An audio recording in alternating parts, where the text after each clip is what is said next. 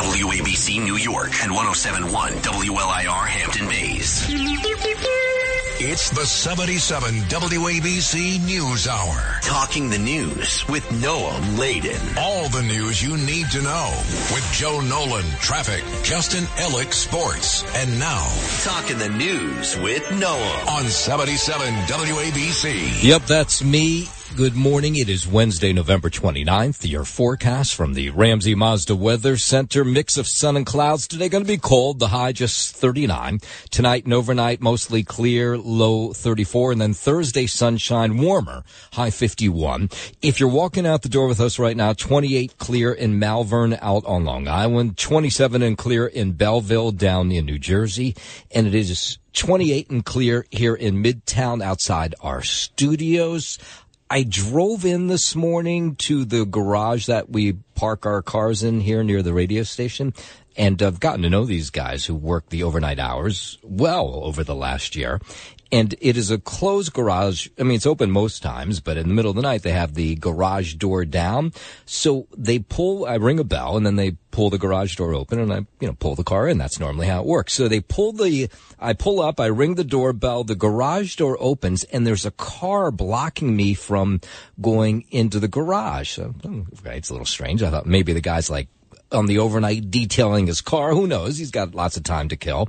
So he gets into the car and he pulls it back, and I pull the car in, and I ask him, I said, what's up with that? Are you working on your car? And he goes, no, this is how bad it's gotten. He said, I now have to park a car right inside the door. So now the door's closed, right? But he has to park a car inside the garage that would block any car from coming in or out of the garage, because recently, at one of their other garages, someone pulled in the middle of the night, like I do. They got out of their car, and there was 4 other people in the car, and they raced in, and they stole 6 cars. And, of course, the person who was working the garage, they're helpless, and they're not going to try to stop this guy because they don't know if they have guns or whatever. And they stole 6 most expensive cars in the garage. So now their new technique to try and stop that is put a car right next to the door. So when you open the door, maybe they'll think twice about trying to get in because they know they have to get around that car. I don't know that that's going to stop them, but that's how bad it's gotten. I was like, wow, okay, sorry to hear that. It's just bad. And by the way, my garage is exactly across the street from a police precinct. I mean, you can't get any closer. So the times we are living in. Did you watch any of the funeral yesterday for Rosalind Carter down in Georgia?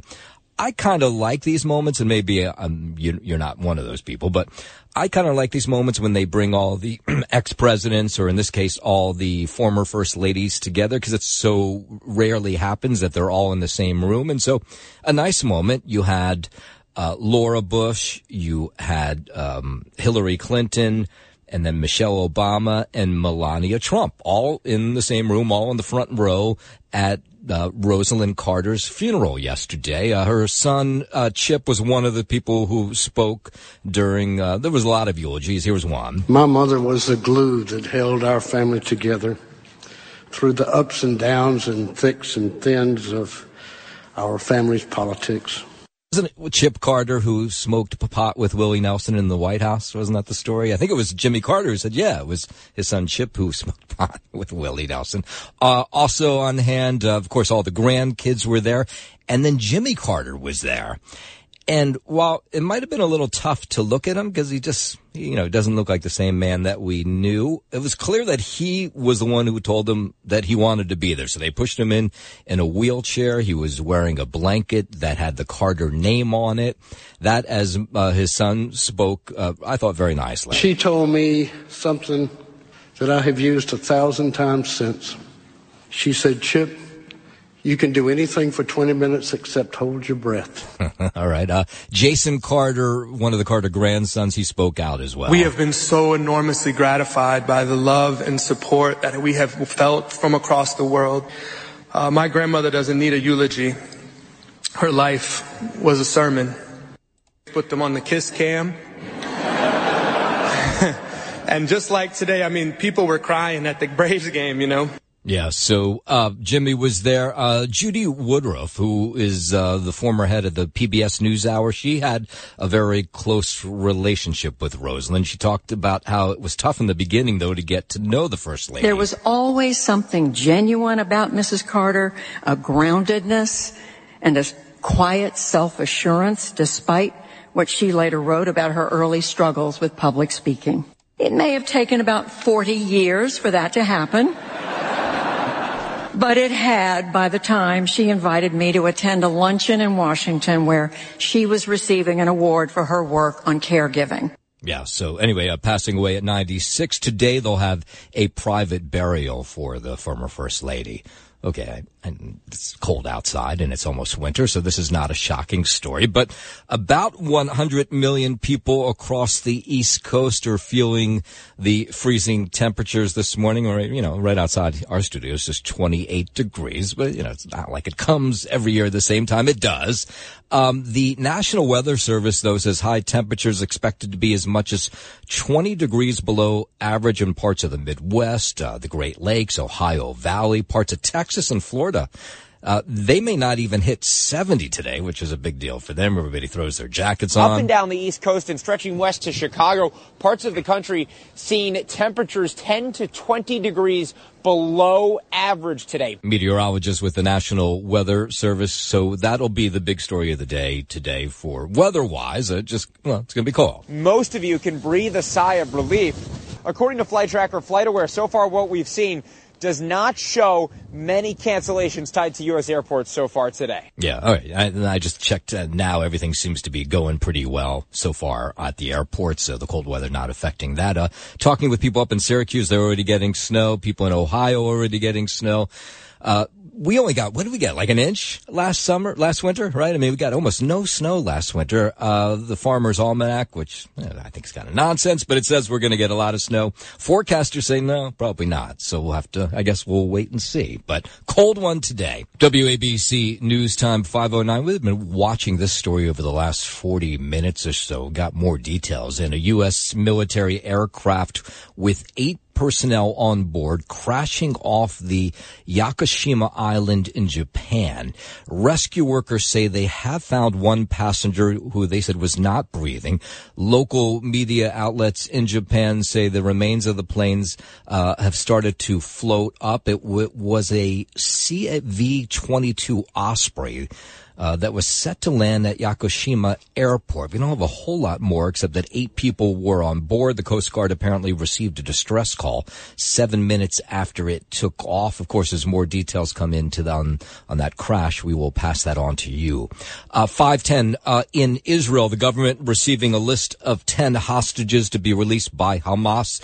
It's expected it'll be noon our time, 7 o'clock Israel time. Their return will mark the 6th daily hostage release since the ceasefire agreement with the terror group went into effect back on November 24th. The hostage families who will be released today have been notified. A total of 60 Israeli women and children, plus 1 Israeli man, have been freed over the course of the initial 4-day ceasefire and the first day of the extension. That was yesterday. 17 people from Thailand and 1 from the Philippines has been released.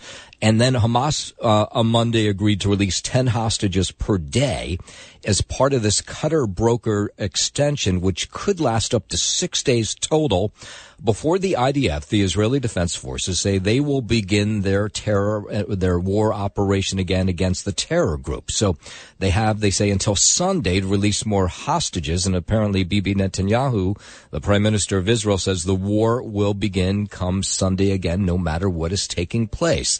That is, we've been hearing from some of the hostage families of 4-year-old Abigail Edon. She's the only American that has been released so far, just 4 years old. Her family talking about how happy they are to have her home, but how badly they feel for the rest of the hostage families who are still waiting for that moment to happen to them. As long as there are people in Hamas captivity, young women who shouldn't be there for another moment, grandparents, fathers, sons, daughters, it's our work is not done. So part of this deal, of course, is every time a hostage is released, Israelis release 3 prisoners behind bars in Israel. All so far have been women and minors. The hostage families say they hope this continues. What I want people to understand is that these are real people. Abigail is a little girl. It could be anybody's little girl. Liz Hirsch Naftali, she's the great aunt of Abigail Edan, and she says it's going to take a while for that 4-year-old to open up and process all that she went through when she was hidden, they think, in a tunnel for, 47 days. There wasn't proper food for a child. So what we know is that she was in the dark. They weren't in a place where they were able to run free, and they were hostages. She came out, she was hungry. There was not enough food. There wasn't proper food for a child. So what we know is that she was in the dark. They weren't in a place where they were able to run free, and they were hostages. Yeah. In some ways you think, well, the 4-year-old may have the easiest time processing it because she may not remember so much of it, but we don't know if that'll be true. But my TikTok, of course, the algorithm has figured me out and is giving me all these reunion videos of Israeli hostages being reunited with their families, which is nice to watch. But there are still 160 being held today.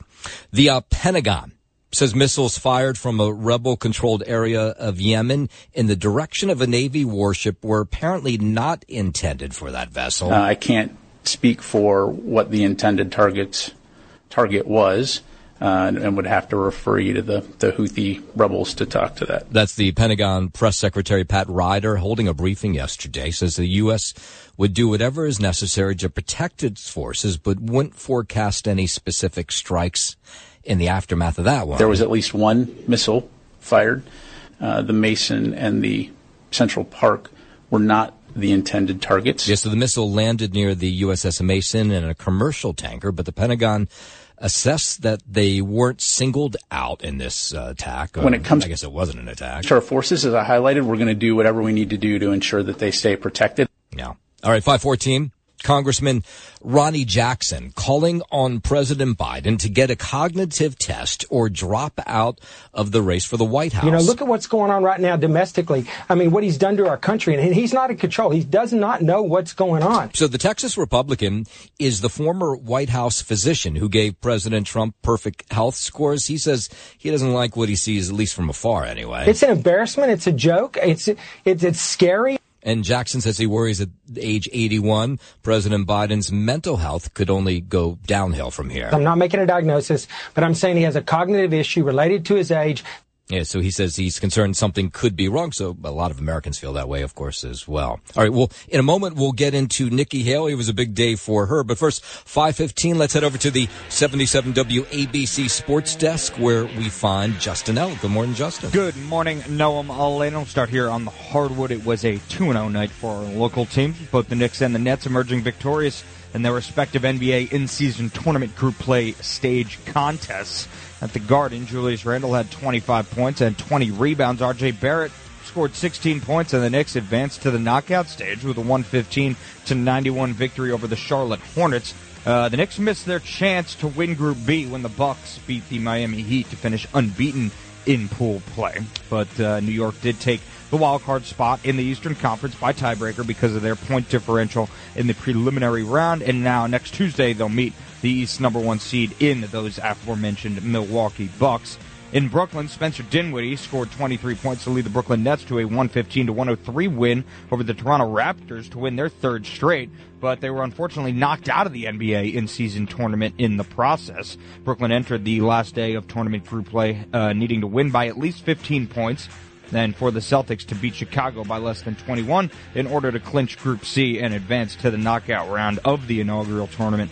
Clearly, they were unable to do so, and making last night's win a bittersweet one for Brooklyn. Also out of the NBA, Dallas Mavericks owner Mark Cuban has agreed to sell a majority stake in the NBA franchise to Miriam Adelson, the wife of late casino magnate Sheldon Adelson, at a valuation of approximately $3.5 billion. Cuban will retain a minority stake in the team and also still preside over basketball operations, so he's physically not going anywhere. He bought the team for $285 million in 2000. Quite the profit. Oh, my God. Jeez. Yeah. What's going on? He's leaving Shark Tank. Now he's not totally separating himself from the basketball team, but do we know any more about what's happening? Maybe he's cashing out, no? That's what I would do if I was Mark Cuban. Yeah. I'd go disappear somewhere. But apparently not. He's still going to be around the team and be president of the basketball operations. So we'll see how it goes forward. But, yeah, I would think if I were him, I would start to liquidize, if you will. Well, and he made a nice profit on that one. Jeez. If that's the right word. I'm not a finance expert. Clearly. I'm sure it's not the right word. On the ice in Newark, the Devils and Islanders met head-to-head in a nail-biter with New Jersey, ultimately prevailing by a final score of 5-4. New York led 4-2 entering the third before Jack Hughes and Nico Hischier scored to tie it. Then it was Curtis Lazar who scored the winning goal with 23 seconds left to complete the 3-goal comeback by the Devils in the third period. Tonight, the Rangers will be back on the ice at home, getting set to welcome in the Detroit Red Wings for a 7:30 p.m. puck drop at the Garden. No, that's sports, and I'm Justin Ellick on 77 WABC. WABC News Time 5:20. Let's go down to South Carolina. Republicans who hate Donald Trump see Nikki Haley as the last person who can stop him. Of course, all the polls show Donald Trump running away in the primaries, but the primaries haven't begun yet. So she's picking up a big endorsement from a Republican super PAC, the Political Action Network, financed largely by the Koch brother, Charles Koch, has endorsed the former South Carolina governor's bid for the White House. It is seen as a major boost to Haley's campaign as a viable Republican alternative to Trump. In its endorsement, the group Americans for Prosperity Action say Haley has what it takes to lead a policy agenda to take on the nation's biggest challenges. But really what they're saying is they think she's the best alternative to Donald Trump, and they're asking other Republicans to get behind her so they can stop Donald Trump, which may or may not be able to happen at this point.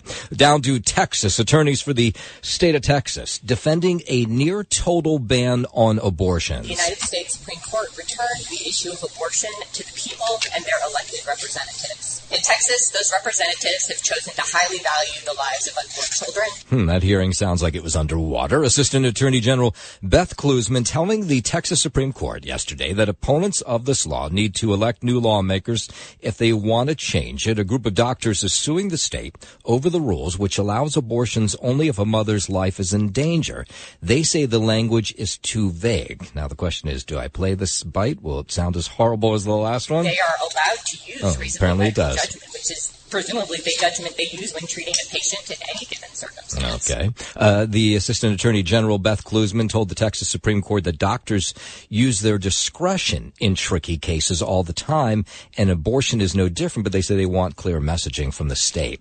Illegal immigration is spiking someplace other than Texas. The cartels apparently moving migrants to southern Arizona, where the Border Patrol says they're now catching 2,500 people a day. Cartels are sophisticated and organized enough to control the entire human smuggling movement. Professor Gary Hale there at Rice University says the smugglers are likely moving people to areas where there's less security. Last week, the Tucson sector set a new record with more than 15,000 encounters. California's San Diego sector also experienced a sharp rise of migrant encounters in recent months. Sometimes cartels have agreements between them, so as long as you pay the crossing fee, then you can cross the people that you brought through there. And that professor saying the cartel's likely entering into business agreements to move people through different routes to get them into the U.S. Because you can't cross anything either direction without paying a fee, regardless of who you are. President Biden says he wants to help sanctuary cities like us, New York and Chicago, that are struggling to house migrants that have been bussed in from Texas, but a proposed policy that would keep migrants on the border until their court date is not sitting well with the GOP. We don't need a Remain in Texas policy. We need a Remain in Mexico policy. We need to go back to the policies of the previous administration that were working. That's Congressman Austin Pfluger. He's one of 25 Texas Republicans who've filed a bill to prevent the policy from being put in place. It's even opposed by democratically controlled West Texas border town of El Paso, which has really been struggling to keep up with the demand of housing migrants who get across the border. President Biden's Remain in Texas policy must remain in the trash can. They don't mind the border crisis as long as it stays far away from their blue state. 524. The 41 trapped construction workers in a collapsed tunnel in the Himalayas, they're now all safe. NBC News' Megan Fitzgerald says they're working on an infrastructure project now. These crews are working on this massive project aimed at connecting various sites together through this network of roads, but a landslide caused a portion of the nearly 3-mile-long tunnel to collapse. Yeah, these Indian workers were in this tunnel for weeks. The low-wage workers from some of the country's poorest areas were trapped for 17 days. The tunnel originally caved in on November 12th. The men were pulled out on stretchers through a 3-foot wide steel pipe over the last couple of days. Rescue crews worked throughout the night manually digging through rocks and debris, using handheld drills to try and reach these trapped workers. These guys survived off of food, water, and oxygen that was supplied through this narrow steel pipe. Yeah, amazing that they're all okay. Let's go down to Florida, where the iguana population apparently is totally out of control. If you've been to Florida recently, and then you see them, I mean, it is out of control. They're everywhere. They're a little frightening if you're an East Coaster who's not used to seeing them on a regular basis. They're kind of creepy-looking animals. So now in South Miami-Dade County, they're proposing a $700,000 contract for iguana control services. Because it's so overwhelming, and they say these iguanas, they eat all kinds of important vegetation. They defecate in your yard, which is not a whole lot of fun, and they're just frightening. I guess you could have an auto accident if there's a large iguana in the middle of a highway. You know, they can get 4 feet long, and that's a pretty big animal that you probably don't want to run over with your car. It could cause you to have an accident, I suppose. They're just kind of an overall nuisance to people, really. So here's part of the problem is the iguanas are protected by animal cruelty laws, so they have to be exterminated humanely. So they got to figure out a way to do that. Things like iguanas or other lizards or non-native snakes that you might have that you tire of, or turtles, they can help you find a home for it. So don't release it, and be a responsible pet owner is my message. You know, last time I was there, we came out of our Airbnb and they were outside our house. They're huge animals. It really is. Again, it's not like a squirrel. It's, a little more frightening. 526, home prices. They're on the rise for the 8th straight month. The latest S&P CoreLogic Case-Shiller National Home Price Index shows prices were nearly 4% higher in this past September compared with September of a year ago. Prices continue to rise even as 30-year fixed mortgage rates approached 8%, leading the way among the top metro markets with an annual increase of more than 6% were Detroit, San Diego, and New York. I'm Scott Carr. All right, the opening bell rings this morning on Wall Street after stocks closed higher yesterday. Stocks resumed their November rally after a Federal Reserve official signaled the central bank may be done raising interest rates. So at the yesterday's closing bell, the Dow rose 83 points. S&P 500 added 4. The NASDAQ rose 40 points. Talk Radio 77. WABC.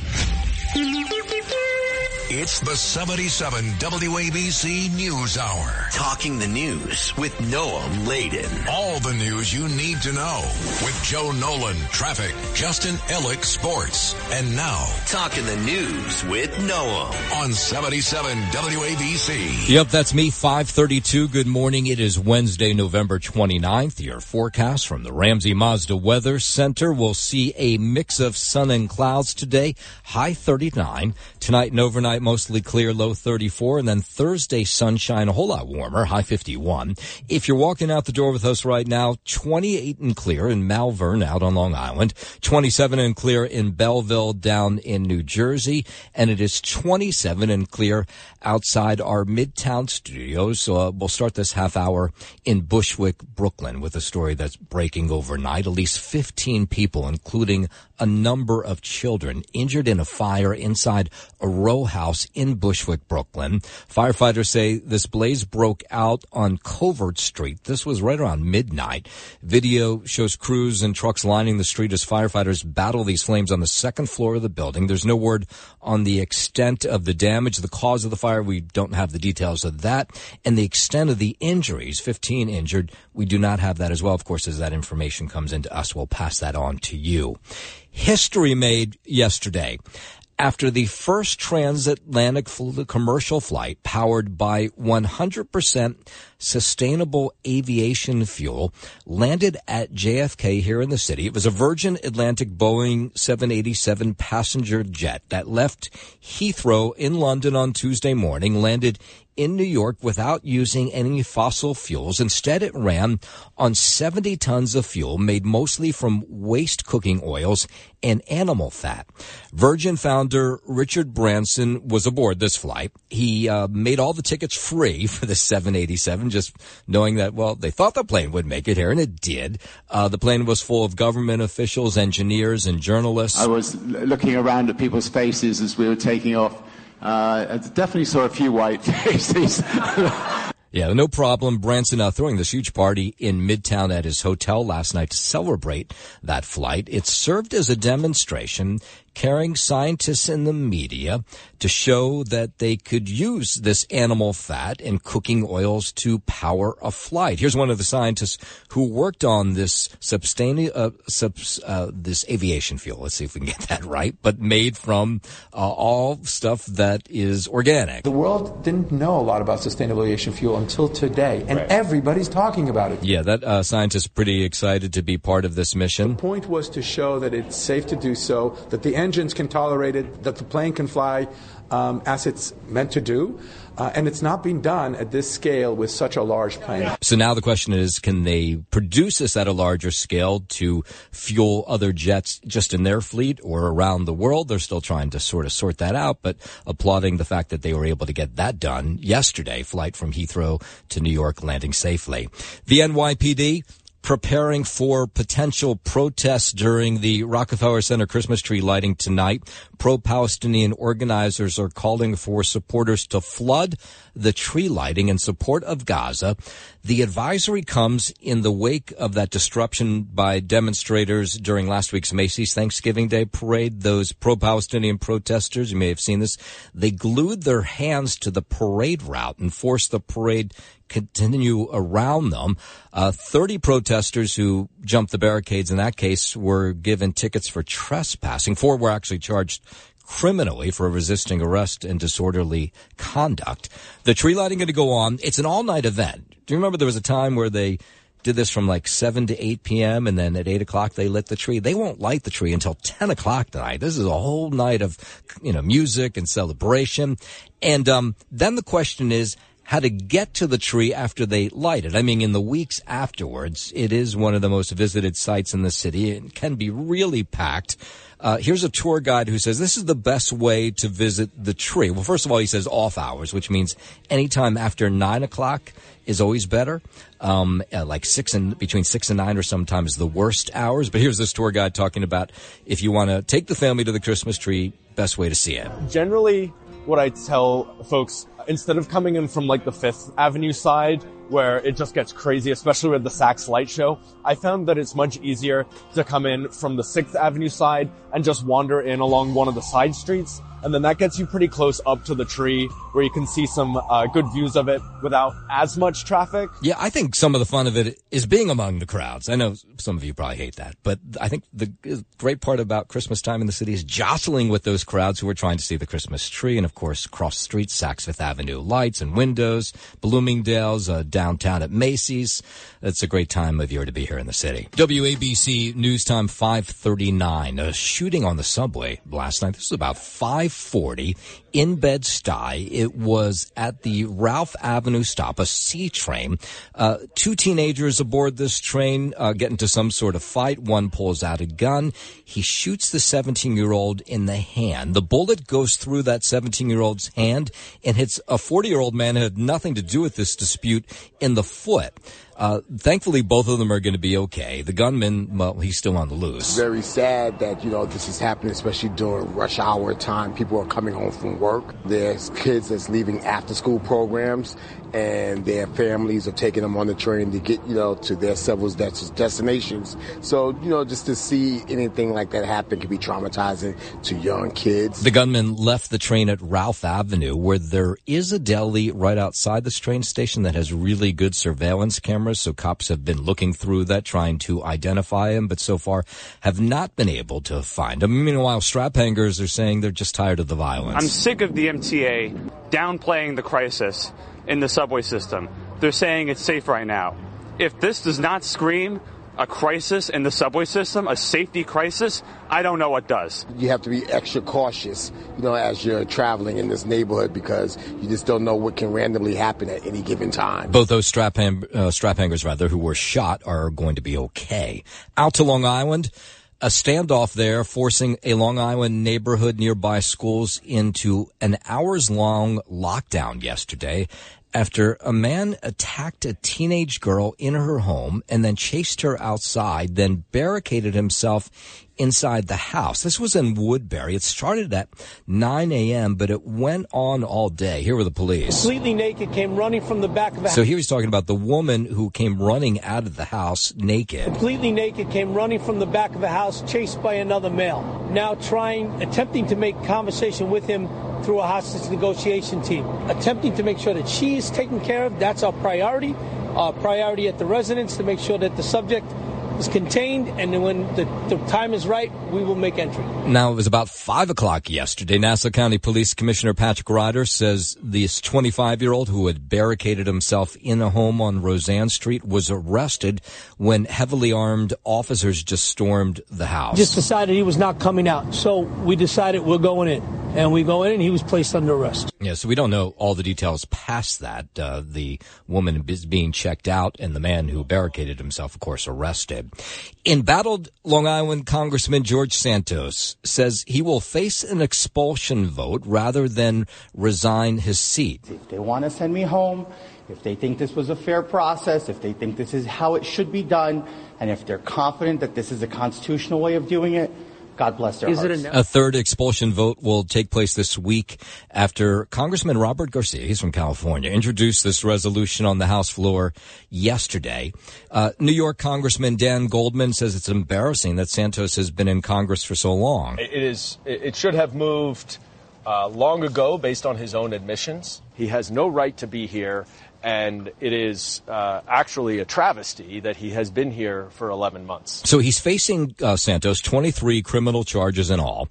In a floor speech yesterday, he said that the vote undermines and underscores everything that's wrong with the chamber. To set the record straight and put this in the record, I will not be resigning. I ask that all my colleagues in the House consider and understand what this means for the future. So the vote on expulsion could come as early as this week. It may be today or tomorrow. Fellow Long Island Republican Congressman Nick LaLota, Anthony D'Esposito, they've been on this train for a while trying to get rid of Santos, and they say they're happy. It looks like it may happen now. Representative Santos must be held accountable to the highest standards of conduct in order to safeguard the public's faith in this institution. What I'll tell my colleagues over the next couple of days is vote yes on expulsion, because we know all the facts, and he does not deserve to be here. Expelling Santos would require support from at least 2/3 of House members. They think they may have that now. He would be just the 6th member, Santos, of the House to be removed by his colleagues, and only the 3rd since the Civil War. So he becomes a historical figure, which he might kind of like. He likes the cameras, no two ways about it. And then let's say he does get expelled, like it sure looks like it's going to happen. Then becomes the question, who will take over after him? More than a dozen candidates have set their sights on Santos' seat. Some of the 16 candidates are pretty familiar names. Democrat Tom Suozzi, who used to represent that 3rd congressional district, he wants his old seat back. He says the voters need somebody like him after Santos. I think it's been a real embarrassment. It's been hurtful to the American system. Democrat Anna Kaplan, a former state senator from Port Washington, wants the job. Republican candidates include Mike Sapriconi. He's a retired NYPD detective. He's interesting because of all the candidates who want this job, he's raised the most money, something like $500,000. And then there's Kellen Curry, a U.S. Air Force veteran and VP at J.P. Morgan, who has also filed for this gig. Let's go down to D.C. New York City Comptroller Brad Lander meeting with White House officials in D.C. yesterday to discuss the migrant crisis. The migrant crisis has been a sore spot between Lander and Mayor Adams.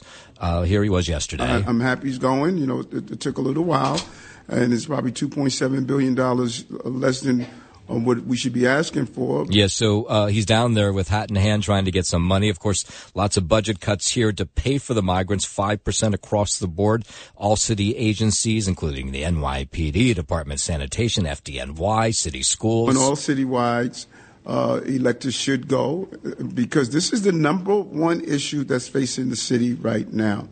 And we all should be on the same chorus on what our city needs. Yeah, so far they've gotten little or almost nothing from the feds to help them with the migrant crisis.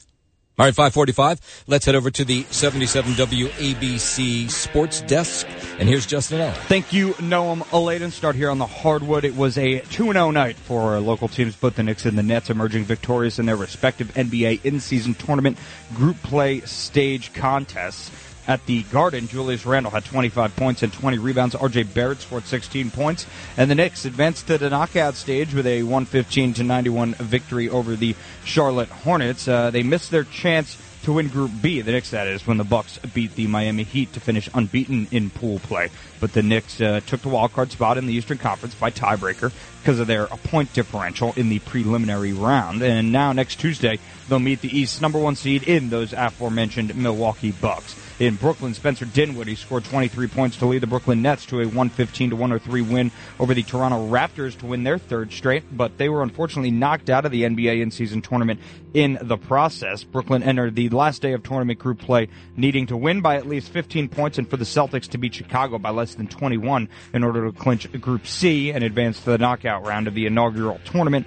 Clearly, they were unable to do so, making last night's win a bittersweet one for Brooklyn. I thought the idea was to kind of avoid all of these sort of intricate tiebreakers and stuff like that. I don't even underestimate the whole tournament. Me neither. And I'm an NBA fan. Right, you know? and this makes it even more complicated. And the fact that you have to go into these point differentials and all that stuff maybe tells you that it's not really as successful as people might think. I mean, it's getting very complicated now. English soccer, European soccer, they do these tournaments, and they do them really well in the middle of seasons. Right. And people flock to these games because it's so exciting. This has been done so poorly, nobody knows what's going on. No, I know. But I mean, it's been happening for years over in Europe. So maybe, a few years down the road, NBA fans will start to get used to the process here. If you want to have an optimistic outlook on the whole thing. Also out of the NBA, Dallas Mavericks owner Mark Cuban has agreed to sell a majority stake in the NBA franchise to Miriam Adelson, the wife of late casino magnate Sheldon Adelson, at a valuation of approximately $3.5 billion. Cuban will retain a minority stake in the team and also preside over basketball operations, the report did say. He bought the team for $285 million in the year 2000, so it makes a big profit there. On the ice in Newark, the Devils and Islanders met head-to-head in a nail-biter, with New Jersey ultimately prevailing by a score of 5-4. New York led 4-2 entering the third period before Jack Hughes and Nico Hischier scored to tie it, and then it was Curtis Lazar who scored the winning goal with 23 seconds left to complete the 3-goal comeback by the Devils in that third period. Tonight, the Rangers will be back on the ice at home, getting set to welcome in the Detroit Red Wings for a 7:30 p.m. puck drop at the Garden. Noam, that's sports, and I'm Justin Ellick on 77 WABC. Let's get you up on the big stories of the morning. One of them is a breaking one. At least one person has died after a U.S. military Osprey aircraft with 6 on board crashed into the sea near an island off southern Japan this morning. A regional Coast Guard spokesperson confirming the plane crashed into the ocean near Yakushima. The Coast Guard says that they had originally said 8 people were on board this plane. They now say it was 6. The Coast Guard confirming that one man was recovered from the sea unconscious, was not breathing. That unnamed crew member was later pronounced dead in the hospital. We don't have any more details really past that in terms of the status of the aircraft or about the rest of the military members who were on board or where this exact crash took place. Of course, as details come in to us, we will share them with you. A big day down in Georgia, the goodbye to former First Lady Rosalind Carter, who died last week at age 96. The tributes came from everywhere, including her son Carter, who spoke at the funeral service yesterday. My mother was the glue that held our family together through the ups and downs and thicks and thins of our family's politics. All the former living first ladies were there. So you had Laura Bush, you had Hillary Clinton, you had Michelle Obama and Melania Trump all sitting in the front row.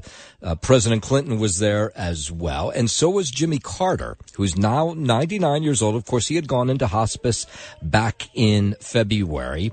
Doesn't look fantastic, but who does at 99 years old? But just amazing that he was there. He was wheeled out in a wheelchair. Apparently, he wanted to be there. Here was more from their son, Chip, yesterday. She told me something that I have used 1,000 times since. She said, Chip, you can do anything for 20 minutes except hold your breath. The Carter family, a close-knit one. Jason Carter, one of the grandsons. We have been so enormously gratified by the love and support that we have felt from across the world. My grandmother doesn't need a eulogy. Her life was a sermon. Lots of big-name politicians and politicos, reporters. Apparently, the Carter family was very friendly with former PBS News anchor Judy Woodruff, who told the story that it was hard to get to know Rosalind Carter when she first got to the White House. It may have taken about 40 years for that to happen. But it had by the time she invited me to attend a luncheon in Washington where she was receiving an award for her work on caregiving. So you had the public service yesterday. Today they'll have a private ceremony with family members. The Israeli government has received the list of 10 hostages to be released by Hamas at about noontime today. Their return to Israel will mark the 6th daily hostage release since the ceasefire agreement with the terror group went into effect back on November 24th. The hostage families have been notified, so a total of 60 Israeli women and children plus one Israeli man have been freed over the course of this initial 4-day ceasefire and the first day of the extension, which was agreed to. That was yesterday. 17 people from Thailand, one Filipino, has also been released. The hostage families, the ones who've been fortunate enough to get their loved ones back, have been speaking out, saying they are celebrating the fact that they have them home, but of course they are thinking about all the other hostage families. Here's some relatives of 4-year-old Abigail Edan. She's the only American to be released so far. It's believed 10 Americans are being held in Gaza. You know, as long as there are people in Hamas captivity, young women who shouldn't be there for another moment, grandparents, fathers, sons, daughters, our work is not done. So Israel is due to release around 30 Palestinian detainees in exchange for these hostages today. Let's hear more from the hostage families. What I want people to understand is that these are real people. Abigail is a little girl. It could be anybody's little girl. Abigail Edan so far hasn't told the family a whole lot about what she went through, but she's only 4 years old. She came out, she was hungry. The food, there was not enough food. There wasn't proper food for a child. So what we know is that she was in the dark. They weren't in a place where they were able to run free, and they were hostages. That hostage release, the one on day 5, will expected to happen in just a few hours from now. And of course, the conflict there continues to play out here. New York City school officials preparing for a teacher's return to a Queens high school after pro-Palestinian students rioted inside the school building last week, upset that teacher had attended a pro-Israel rally. They, I guess, found a picture of her on social media at this rally. The school's Deputy Chancellor Dan Weisberg says a safety plan is in place now at Hillcrest High in Jamaica after the chaos broke out, so this 9th grade teacher who is Jewish can come back to the school. We're going to make sure that teacher is back, doing what she loves to do, teach kids, and that she is safe in doing so. And there are already plans being made to make sure she doesn't just come back and is safe, but is welcome. Yeah, so there are conflicting reports about what really happened here. The school system says the teacher was never near the demonstration, did not know anything about it until afterwards, but we have sources who say that is not true, that she was hiding from this and knew exactly what was going on. It is unfair the way aspersions have been cast and broad brush criticisms have been made of students and staff and so forth. This is a great school that is going through a very difficult time. They are going to get through it, and we're going to help them through it. It is not an anti-Semitic school. These students are not anti-Semitic. It was unfortunate what happened, and the teacher has been shooken up. The whole community is shooken up. It was very inappropriate in my sense, and the people that was trying to protest for Palestine, I feel like they were not trying to go in a violent manner, rather in a peaceful manner. But the most surprising part of the story might be the school's union, the teachers union, has not come out to defend this teacher, at least publicly so far. And finally, a customer has filed a lawsuit against the fast casual chain Chopped, the salad place, over a salad that she says contained a piece of a manager's finger. This was at their shop in Greenwich, Connecticut. This woman says she walked in and realized as she was eating that she was chewing on a portion of a human finger that had been mixed into her salad somehow. According to the suit, a manager at the restaurant accidentally severed a piece of her left pointer finger while chopping up salad. That manager went to the hospital, but they didn't think to, throw out the salad that she had worked on already. So the Westchester County Health Department has, this took place in Mount Kisco. So the Westchester County Health Department says that they have fined this restaurant, but now the woman who had to chew on somebody else's finger is looking for some monetary damages. My guess is she'll probably get them if this story is true.